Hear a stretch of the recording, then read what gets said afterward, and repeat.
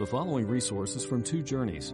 Two Journeys exists to help Christians make progress in the two journeys of the Christian life, the internal journey of sanctification and the external journey of gospel advancement. We do this by exporting biblical teaching for the good of Christ's church and for the glory of God. Please visit twojourneys.org for more resources. I'd like to ask that you turn in your Bibles to Revelation 13. You just heard Chase read this text. So we're looking this morning at Revelation 13, 1 through 10. In Romans 13, the Apostle Paul depicts government as a blessing from God. That the government officials are God's servants to do you good. And we're commanded in Romans 13 that we should submit ourselves for the Lord's sake to every authority that he has established. For there is no authority that exists except what has been established by God. And so Christians are commanded throughout every generation to submit themselves to God-ordained authorities. Romans 13. But in Revelation 13, we have the end of the story. We're told in Revelation 13 where human government is going, what the final form of human government on earth will be. And it's a devastating and terrifying story. We have depicted for us in this chapter the beast coming up, emerging out of the sea, and embodying, I believe, one final world ruler who will use his absolute power to establish himself as God on the earth and demand worship from every human being on the face of the earth. That's where we're heading. Now, history has shown how dangerous government by sinful humans really is. We don't have to look far from the pages of the Bible itself, the story of the book of Exodus, how Pharaoh used his governmental power to oppress the Jews, and they were enslaved and forced to build their monuments, their pyramids, and all the things that they forced them to do. Or we have to see the account of the book, in the book of Nahum, of the Assyrian Empire, this terrifying empire. The Assyrians were the Nazis of the ancient world, and how they trampled people with their iron chariots, and they invented crucifixion as a torture, a slow way to kill their adversaries that eventually came to fulfillment in Christ.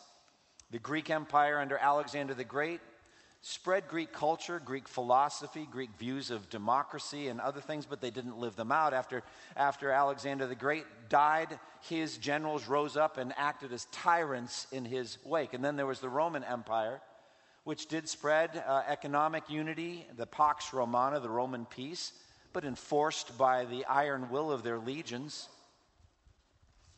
And after the Roman era, the barbarian horde swept across Europe and destroyed human culture. I'm thinking about the Huns and the Mongols and the Vikings, leaving behind no great literary achievements or any advancements in human understanding, just the power of might, of conquest. And then Christendom had the divine right of kings and the feudal system, and basically the government was only going to be as good as the king. If the king was righteous, then the government would be good, and if the king was wicked, then the government would be bad, and for the most part they were wicked. In England, you have the legendary King Arthur and the golden era of Camelot, representing the aspirations that all of us have for a righteous government, a righteous king, but it was all a myth. The American Revolution sought to break away from the divine right of kings and establish a government of the people, by the people, for the people. And in the words of Winston Churchill, speaking on the floor of the House of Commons in 1947, democracy is the worst form of human government, except for all those other forms that have been tried from time to time. That's typical of his wit, but he's saying there really is no perfect government that has ever been seen.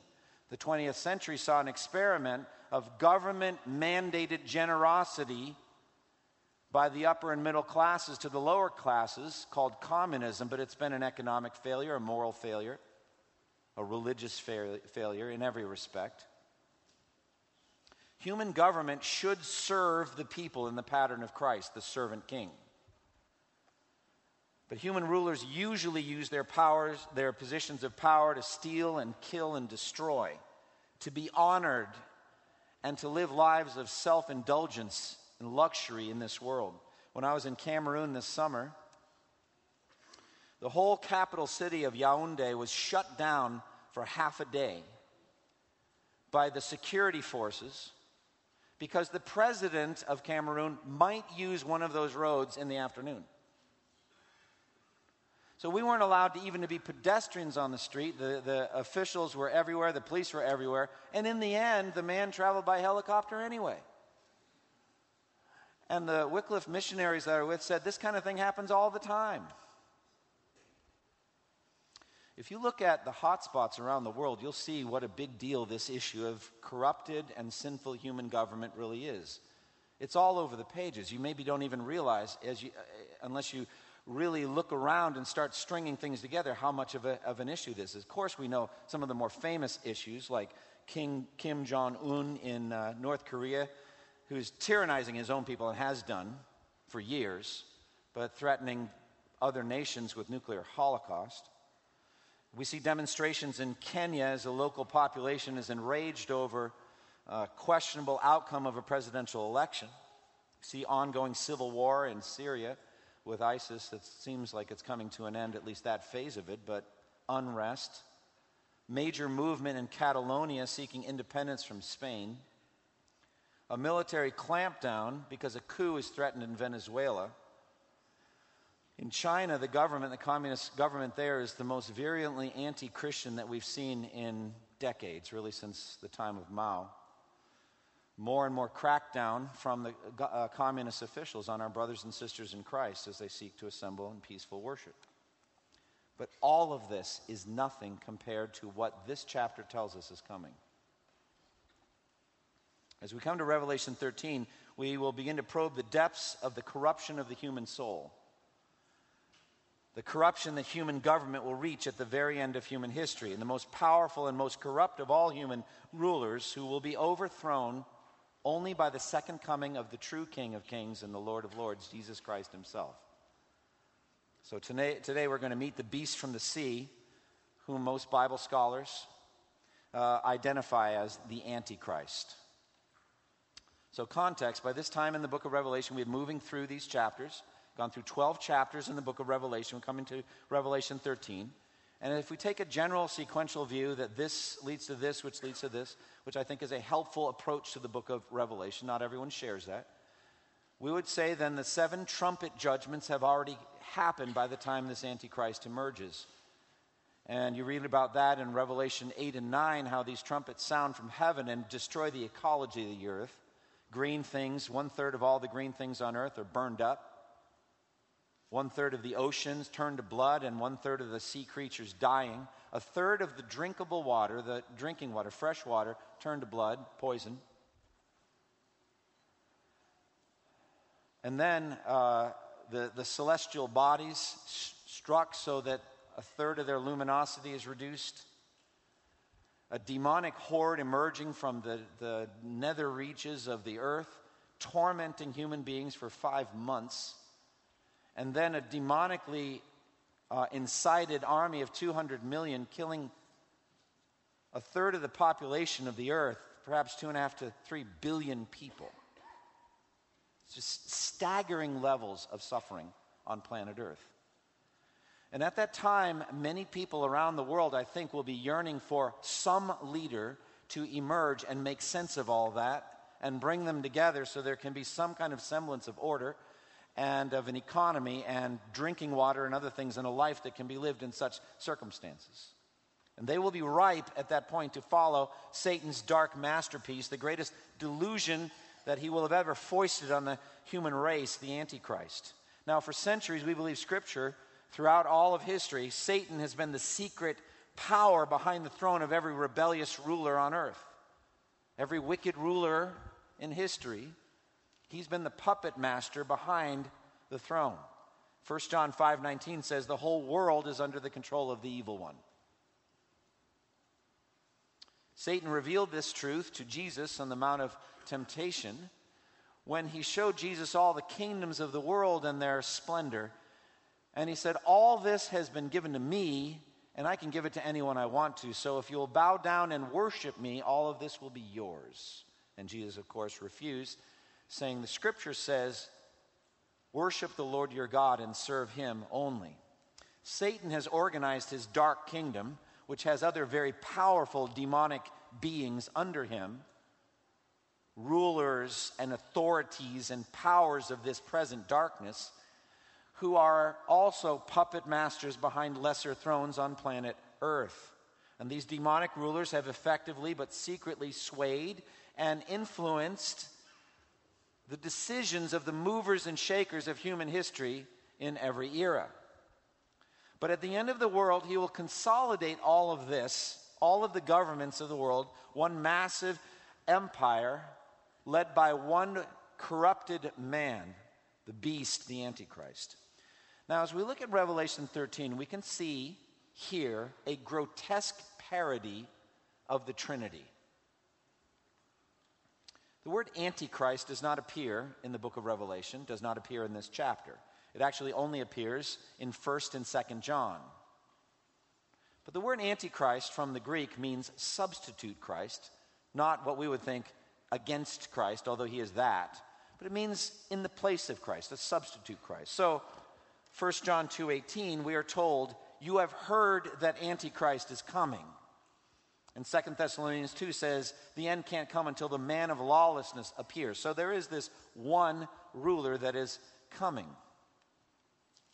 Satan, called the dragon, and the beast from the sea, who we're going to focus on today, the Antichrist, and the beast from the earth, called the false prophet, who God willing we'll study about next week, these three make up a repulsive and grotesque parody of the Trinity.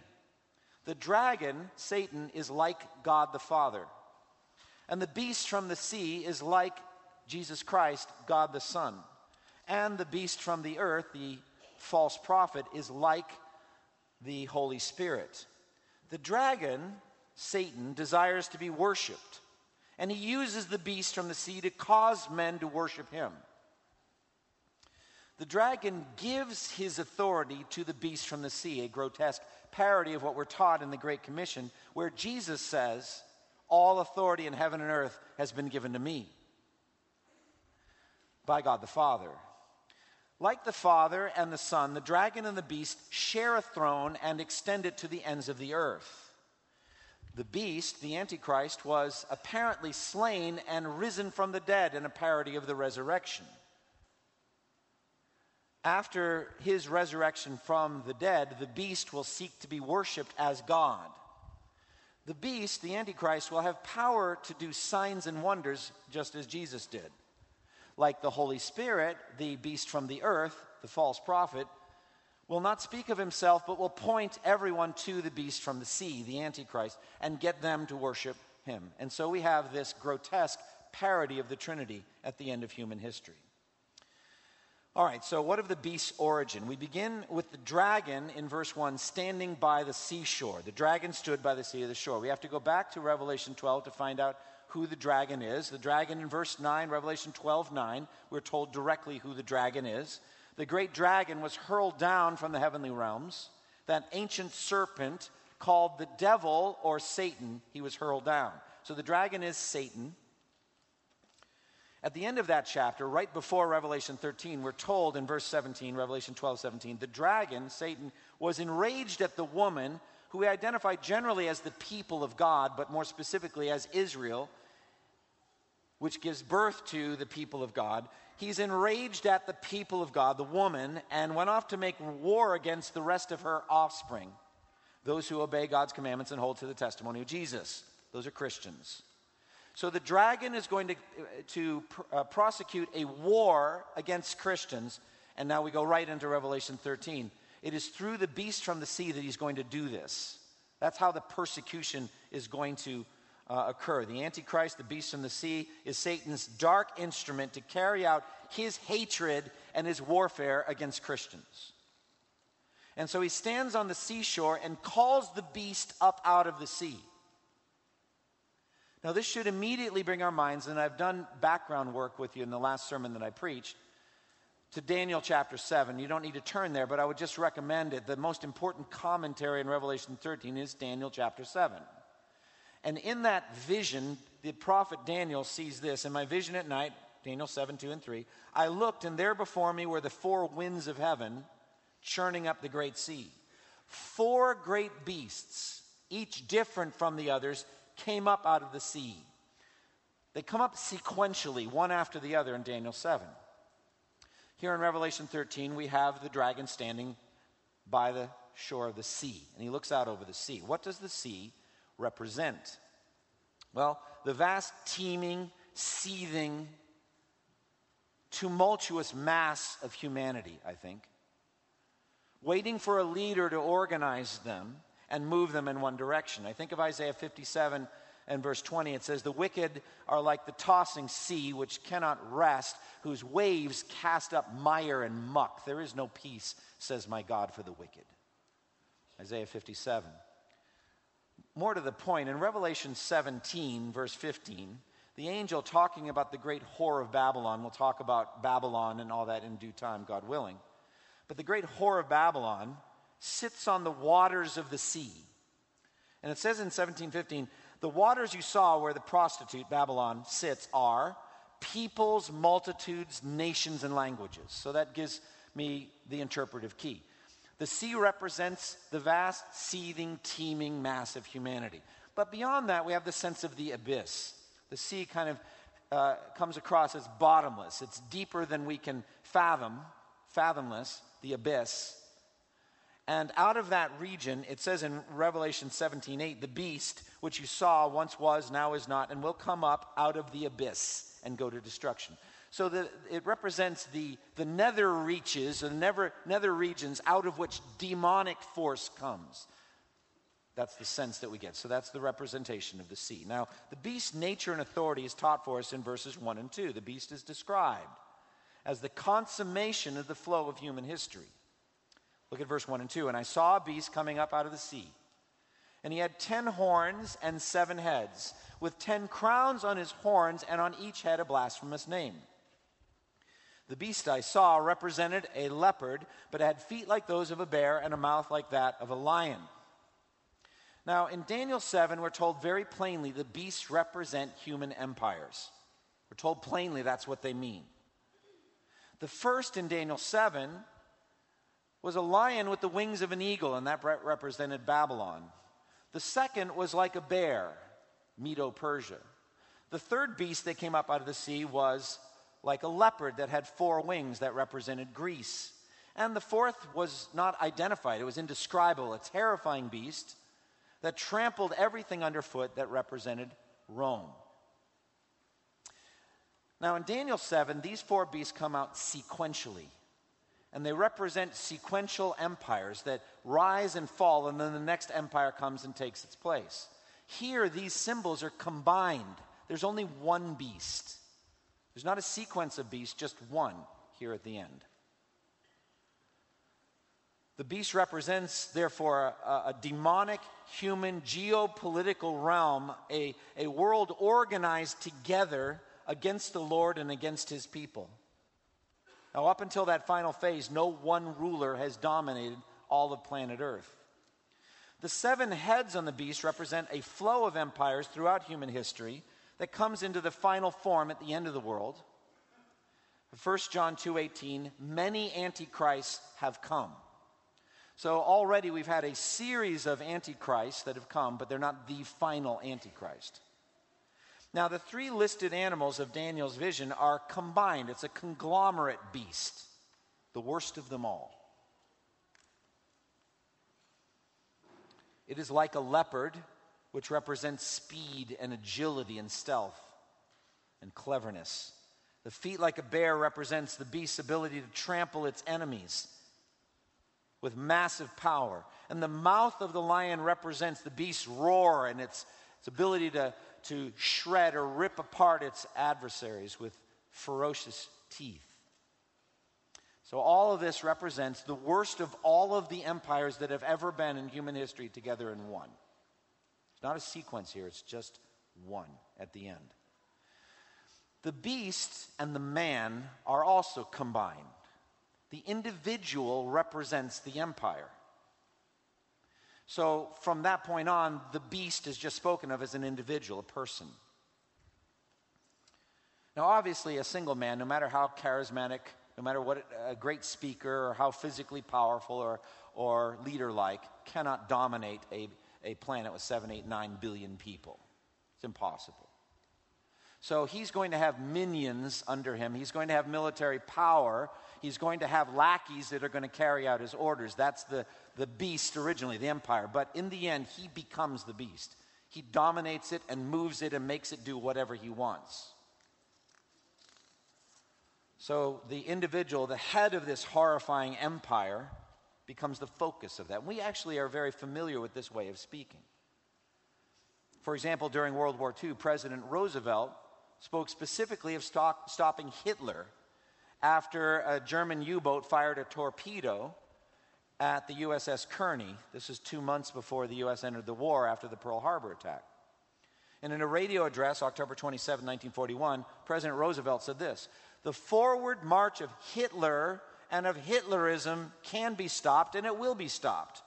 Hitler's torpedo was directed at every American, whether he lived on our seacoasts or in the innermost part of the nation, far from the seas, far from the guns and tanks of the marching hordes of would-be conquerors of the world."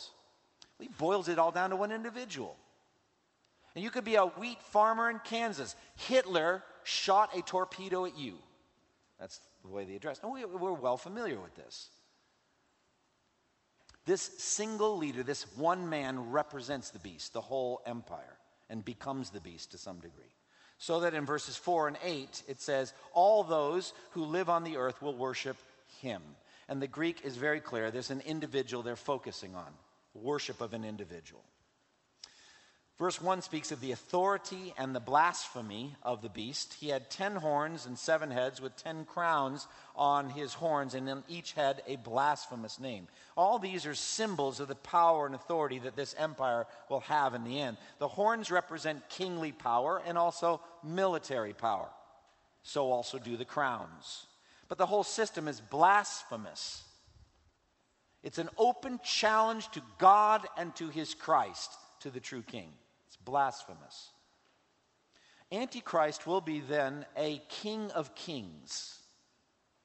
The 10 horns represent kings, and their diadems represent kingly power. So the final world empire will be made up of lesser kings who have been in some sense subdued and cowed by the Antichrist, and will submit to him and lend their power to him. We'll see this later, God willing, in Revelation 17, 12 and 13, where it says, the 10 horns you saw are 10 kings who have not yet received a kingdom, but who for 1 hour will receive authority as kings along with the beast. They have one purpose and will give their power and authority to the beast. So he is a king of kings. We could well imagine that in the aftermath of the trumpet judgments, if we take this sequentially, the events of Revelation 8 and 9 will destabilize the entire world. Just take one of them. Take the poisoning of 1/3 of all the drinkable water on earth.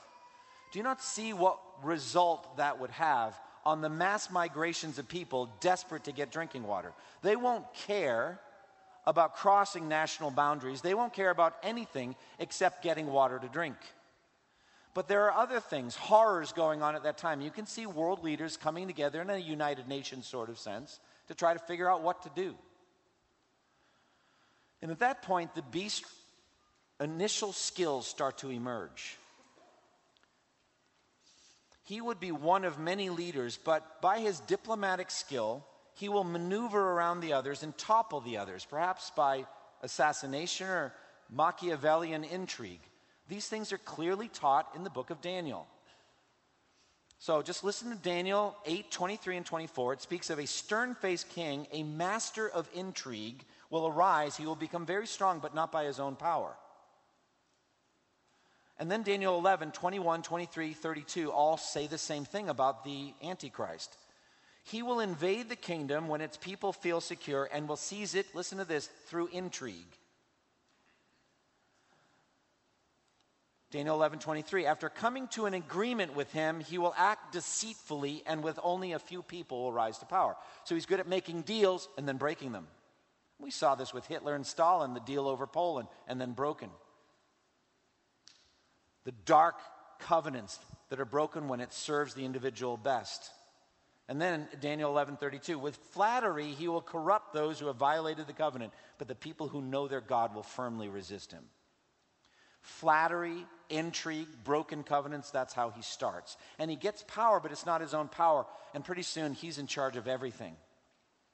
Verse 2, the dragon gives the beast supernatural power. He gave the beast his power and throne and great authority. Satan has been ruling the world in secret, but always through many kings and kingdoms. He divides and conquers. He keeps any one nation from being too powerful. He's a murderer. He just wants to kill people. So it's much to his advantage to have a very powerful Hitlerite Germany and a very powerful Red Soviet Union, so he can kill lots of Germans and Russians.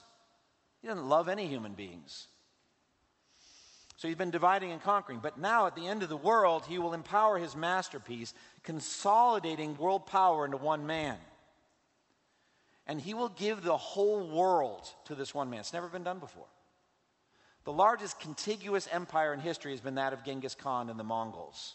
1309, encompassing 9 million square miles, or about 16% of the Earth's surface. The largest empire period in history was that of the British Empire in the 19th century. The sun never set on the British Empire. They had Canada, Australia, whatever. It wasn't contiguous. Big oceans separated their holdings. But they rose to about 24% of the Earth's surface of the Earth. 1/4. That's the most that Satan has ever given to any empire, whether the Romans or the Greeks or the Assyrians or Babylonians, never more than 1/4. But now at the end, consolidates and gives it to one man. It's interesting, the very thing Jesus refused to do on that mountain of temptation, this man will do. If you will bow down and worship me, it will all be yours. Well, this individual's happy to do that. And he worships, first and foremost, the dragon who gives him the authority. And look at the worldwide extent of his reign. Verse 7, this says it all. He was given authority over every tribe, people, nation, and language. It says it. I mean, it's never been done in history, so this has not yet been fulfilled. We don't need to wonder, is so-and-so the Antichrist? Wait and see. If they gain control over the entire earth, then you'll know. If they don't, then they're not. They are an Antichrist, but not the Antichrist. Now in verse 3, we have the beast's supernatural resurrection. One of the heads of the beast seemed to have had a fatal wound, but the fatal wound had been healed. The whole world was astonished and followed the beast.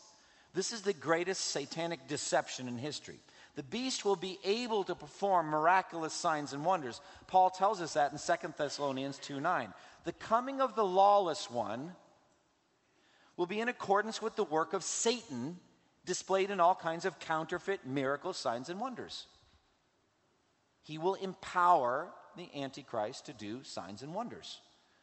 But Paul there in 2 Thessalonians 2 also speaks of a powerful delusion, which is effective in getting the whole world to believe a lie.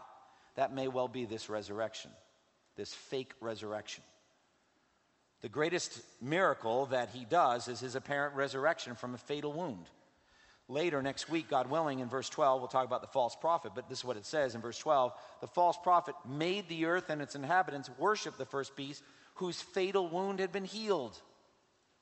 And again in verse 14, the false prophet ordered them to set up an image in honor of the beast who was wounded by the sword and yet lived. So, this resurrection will cinch his popularity and his power and usher his reign into a whole new realm of idolatry and blasphemy.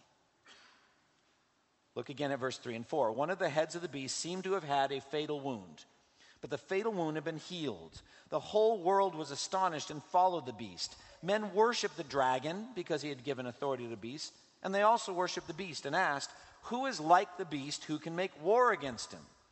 So the whole world is going to be amazed and cowed by this man.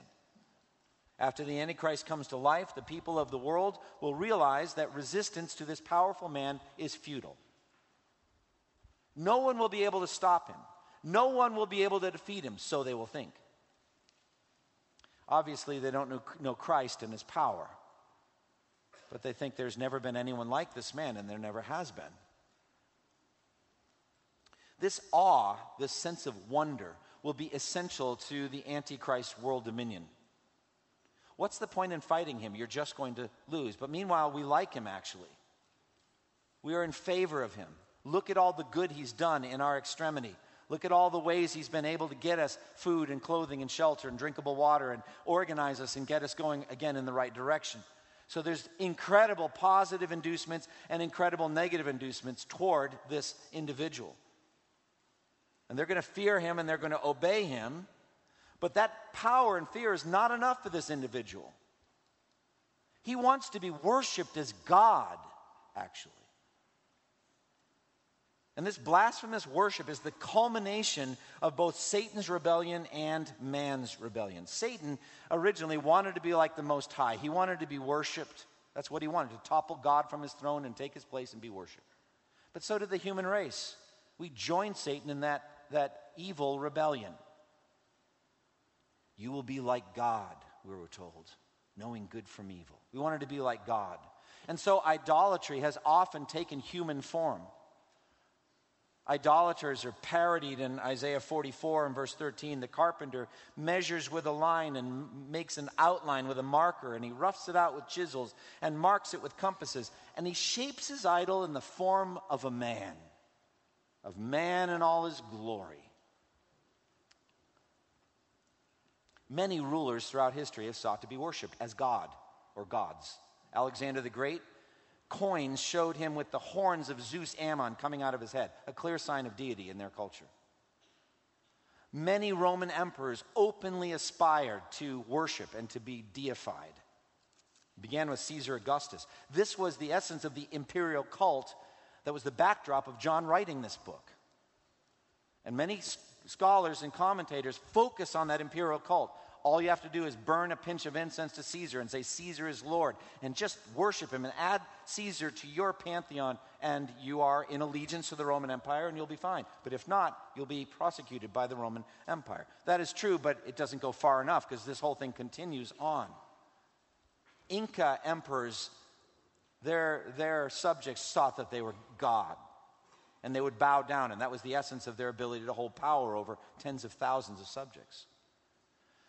I don't know how far it went with Napoleon, but he grabbed the crown from the Pope's hand and crowned himself. I mean, there's pretty strong symbolism there. You don't have any right to crown me, I'll crown myself. Until the end of World War II, the Japanese saw their emperor as a deity, descended from the gods that had founded their island nation. William Shirer, who wrote The Rise and Fall of the Third Reich, said during the Nuremberg rallies in the dark that the German people looked on Hitler as if he were the Messiah. There was a level of worship for that governmental leader that he had never seen before. This has been the tendency of human nature, to either seek worship or to give it to dominant leaders. And the whole world's going to fall into this. The whole world is going to worship the beast. Wait a minute, the whole world almost. Not everyone. Look at verse 8. All the inhabitants of the earth will worship the beast, all whose names have not been written in the book of life belonging to the Lamb that was slain from the creation of the world. So the Christians, the elect, are going to hold back. They will not worship the beast. And this will cause the beast to actively wage war on Christians, to fight against them, both Jewish and Gentile Christians. More on that in a moment. This will be the abomination of desolation. As I've already said, I believe he will permit the Jews to rebuild the temple, and at the height of the building of that, he will take the place over, and as 2 Thessalonians 2:4 says, he will set himself up in God's temple, proclaiming himself to be God. This is, I believe, the abomination of desolation. And it's exactly, I think, at that moment the Jews will realize Old Covenant worship will never be reestablished, and they will turn at last to Christ, the one they have pierced, and they will look on him with tears and believe in him and become the enemies of the Antichrist, and he will pursue them, and they will have to run for their lives, as we already talked about in Matthew 24. And look at the beast's blasphemies, verse 5 and 6. The beast was given a mouth to utter proud words. Now let me say something. While Chase was reading the scripture, I hadn't noticed how strongly the fact that everything he has is given to him is clear in these verses. He was given a mouth, see? He was given authority. He's given a certain amount of time. All of this has been given. No, not by the dragon, but permitted by God. God is ruling over all of this.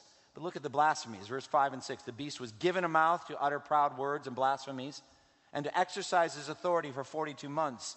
And he opened his mouth to blaspheme God and to slander his name in his dwelling place and those who live in heaven. The mouth of the Antichrist is his most powerful weapon. He uses smooth talk and flattery, as we've already talked about, lying and deceptive diplomacy. But here it says he speaks great things. He's a powerful speaker, grandiose, eloquent proclamations, and people are just melting as they hear him speak. But here it's speaking proud words or blasphemies. And he is able by his speaking ability to unite the world. Everyone, Muslims, Hindus, Buddhists, atheists, at last, all of them find not just political unity, but actually spiritual, religious unity in worshiping this one individual. The blasphemy of the little horn of Daniel is a prominent feature. Daniel 7:8, it says, this horn, the Antichrist, had the eyes like the eyes of a man and a mouth that spoke boastfully. Daniel 11:36, he will exalt and magnify himself above every god and will say unheard of things against the God of gods. So after his resurrection, this man will become insufferable and arrogant, and his mouth will lay claim to heaven, and his mind will be puffed up with blasphemies. Now, blasphemy are words spoken against the glory of God. Either the person denigrates God himself, or he seeks worship as God. That's blasphemy. Probably this wicked man will do both in large doses.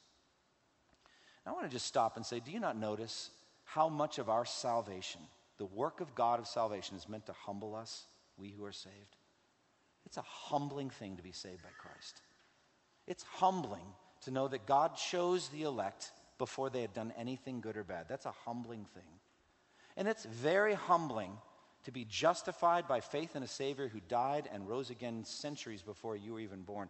And his righteous obedience to the law becomes your obedience because you don't have sufficient obedience to go to heaven. That's very humbling. And we're told that we were saved by grace through faith so that what? No one may boast. And we're told in Romans 3, where then is boasting? It is excluded. And we're told that God chose he chose those that are weak and not influential and the lowest of the low so that no one would boast before him. And it's because of him that you are in Christ Jesus. And in the end, when we are standing there and we're in our white robes and we're celebrating, we're going to say salvation belongs to our God who sits on the throne and to the Lamb. We will be forever worshiping him, and there will be no boasting in heaven except in the Lord. He is humbling us by our salvation. And it's a sweet thing to be humbled, to be put in your place as a human being and spend eternity in that place. But this arrogant little horn, this Antichrist, his mouth lays claim to heaven and demands worship as God. But the clock is ticking. It's not going to go on forever. Verse 5 says he was allowed to exercise authority for 42 months. That same time frame we've studied again and again. The second half of the final 7-year period, 1,260 days, times and half a time, 3.5 years. He's on a strict time leash, as is his master, the dragon, who is filled with rage because he knows that his time is short. And who does the beast blaspheme? Verse 6, he blasphemes God, the creator of the ends of the earth, and he slanders God's name, and he slanders his dwelling place, heaven, and he slanders those who dwell in heaven. But most bitter of all for us, verse 7 through 10, he is given power to conquer the saints. And you need to hear this very, very carefully. You need to understand it. Jesus said, you're going to be arrested, you're going to be dragged before courts and have to give an account, and they will put you to death. I've told you ahead of time. So we need to know this ahead of time because the worst of all of that is yet to come. It's been going on for 20 centuries, but the worst is yet to come. Look at verse 7. He was given power to make war against the saints and to conquer them. And he was given authority over every tribe, people, language, and nation. When the beast directly attacks the people of God and is successful in slaughtering many of them, it will be the greatest trial of faith the survivors will have ever had. Where is God? Why has he abandoned us? Take your hand from the fold of your garment and extend it and save us. We're being slaughtered by the tens of thousands. Throughout the history of the church, the government has persecuted brothers and sisters in Christ and shed their blood. From the Roman era on, it's been going on for 20 centuries. A trail of blood. But it's going to greatly escalate, exponentially extend and increase at the end of the world. And it's directly predicted by Daniel 7:21. As I watched, this horn was, listen to this, waging war against the saints and defeating them. And then Daniel 7:25, he will speak against the Most High and oppress the saints and try to change the set times and the laws. The saints will be handed over to him for a time, times, and half a time. So the beast has worldwide power and worldwide worship.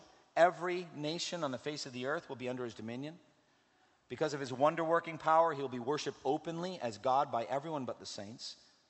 And this is not going to satisfy him. He's going to pursue them and wage war against them, as we already saw in Revelation 11, beginning with the two witnesses, who are able to overcome any who oppose them because fire comes out of their mouths and devours their enemies, but not the beast. They can't overcome him. He overcomes them and kills them. 3.5 days later, they rise from the dead and ascend to heaven, praise God. But he is incredibly powerful. This is the fleeing, the running for their lives that Jesus spoke of, where you don't even have time to go down and get your cloak. You don't have time to do anything. If you're pregnant or a nursing mother at that time, it's going to be very, very hard to run for your life. That's how hard it will be to escape. And the most terrifying place, that's just Judea. Not all over the world are people running. There's nowhere to run to because there's nowhere to hide. I mean, think about the Gestapo and the hiding place. You ever see that? And they're hiding Jews, and they're able to deceive the human police that come. How do you deceive the devil and his demons? He knows everything. He knows where all the hiding places are. And the Lord has given the saints over to his hands, and so many of them are captured. They're not able to hide, and they're going to be slaughtered. Jesus said if those days had not been cut short, no one would survive. But for the sake of the elect, those days will be shortened. And they will refuse to worship him. Look again at verse 8. All the inhabitants of the earth will worship the beast, all whose names have not been written in the book of life belonging to the Lamb that was slain from the creation of the world. Now, there are different translations of that phrase. Something happened before the creation of the world.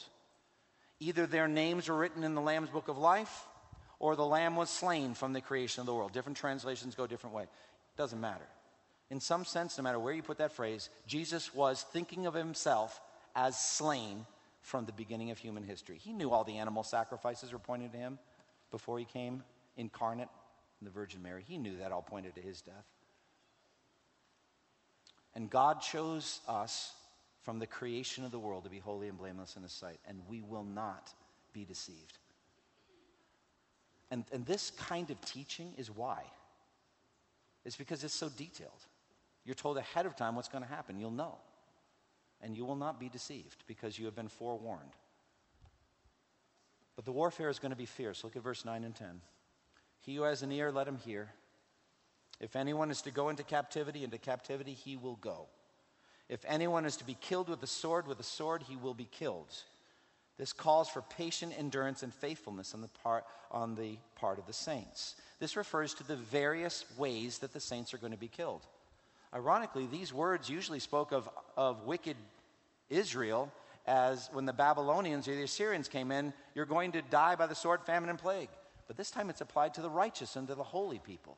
And there's ordained outcomes of ways of dying for the martyrs, the millions of martyrs that God has willed. And he's orchestrated how each of them is going to die. And precious in the sight of the Lord will be their martyrdom. But if you are ordained to die by the sword you will die. If you're going to die another way, that's how it's going to be. And this call is for patient endurance. Stand firm. He who stands firm to the end will be saved, Jesus said. Patient endurance right to the end. All right, what applications can we take from this chapter? First, let's just see the limitations, the scope, and role of government. Don't worship any government leader.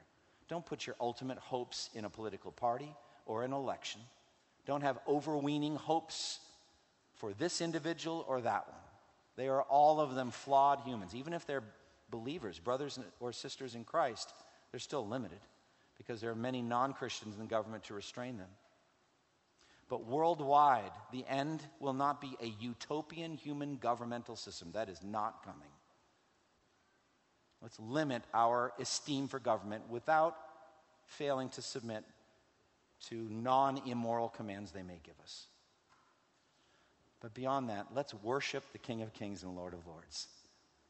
Let's realize there is a coming king who will be perfectly righteous.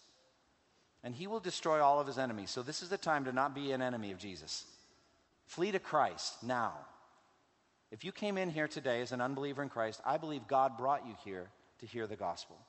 And the gospel is simple, that God, the creator of the ends of the earth, sent his son, just mentioned a moment ago, born of the Virgin Mary, lived a sinless life, died on the cross in the place of sinners, but rose again, actually rose from the dead on the third day. Not a sham resurrection, but the tomb was really genuinely empty. Death has been defeated.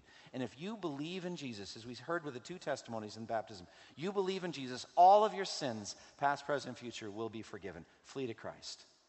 But someday, Christ is going to come back, and he's going to establish a kingdom that will last forever. And, in about 6-7 weeks, we're going to celebrate. I love this, Isaiah 9, 6 and 7. It says, "For to us a son is born, to us a child is given, and the government will be on his shoulders. And he will be called Wonderful Counselor, Mighty God, Everlasting Father, Prince of Peace. Of the increase of his government and peace, there will be no end. He will reign on David's throne and over his kingdom, establishing it and upholding it with justice and righteousness from that time on and forever. The zeal of the Lord Almighty will accomplish this." So look forward to that, the coming king. And realize one of the purposes of this chapter is show the greatness of Christ. This beast is horrifying, terrifying, powerful. Jesus is going to destroy him with the breath of his mouth and the splendor of his coming. Like this. It's not a stressor for him. It won't be a hard day for him when he comes with the armies of heaven. It will be a quick battle. That's what happens when creature faces creator. And with his omnipotent arm, he will win the victory with no stress at all. With the breath of his mouth. As Luther put, Martin Luther, in A Mighty Fortress is Our God, one little word will fell him. Be dead, be done, it's over. That's the power of Christ. A couple more things. Understand Satan's current puppet role as puppet master around the world. It's going on right now. Many antichrists are ruling right now. It's happening right now. Study and understand the doctrine of the future. I've given you a lot of details over these weeks. Study them. Pass them on to your children. May not happen in your lifetime, but it might happen in theirs. Pass on these warnings to your children. Grow and develop in your prayer life. Take these things to God in prayer. And part of your prayer life should be a concern for the persecuted church. I told you earlier, our brothers and sisters in a large populous East Asian nation are experiencing the greatest persecution they've experienced in decades, and it's going to get worse. It says in 1 Corinthians 12:26 of the body of Christ, when one part suffers, the whole body suffers with it. When one part is honored, the whole body is honored with it. Let's join our suffering brothers and sisters by praying for them and seeking as best we can to alleviate their suffering. Close with me in prayer. Lord, we thank you for the time we've had. It's been a rich day, many features today. We have enjoyed worship. We've enjoyed the baptism. We've enjoyed the covenant ceremony and the chance to see the faces of brothers and sisters who are joining us with covenant membership. And then to hear the word preached. And so, Lord, we pray that we would drink in these blessings and realize that you have loved us with an everlasting love. And you have taught us these things so that we may be ready to live fruitfully, to live holy lives in this present evil age, and to share the gospel, to take these things and warn people of the coming judgment and warn them to flee to Christ and to live lives filled with hope. We pray in Jesus' name. Amen. Thank you for listening to this resource from twojourneys.org. Feel free to use and share this content to spread the knowledge of God and build His kingdom. Only we ask that you do so for non-commercial purposes and in accordance with the copyright policy found at twojourneys.org. Two Journeys exists to help Christians make progress in the two journeys of the Christian life, the internal journey of sanctification and the external journey of gospel advancement. We do this by exporting biblical teaching for the good of Christ's church and for the glory of God.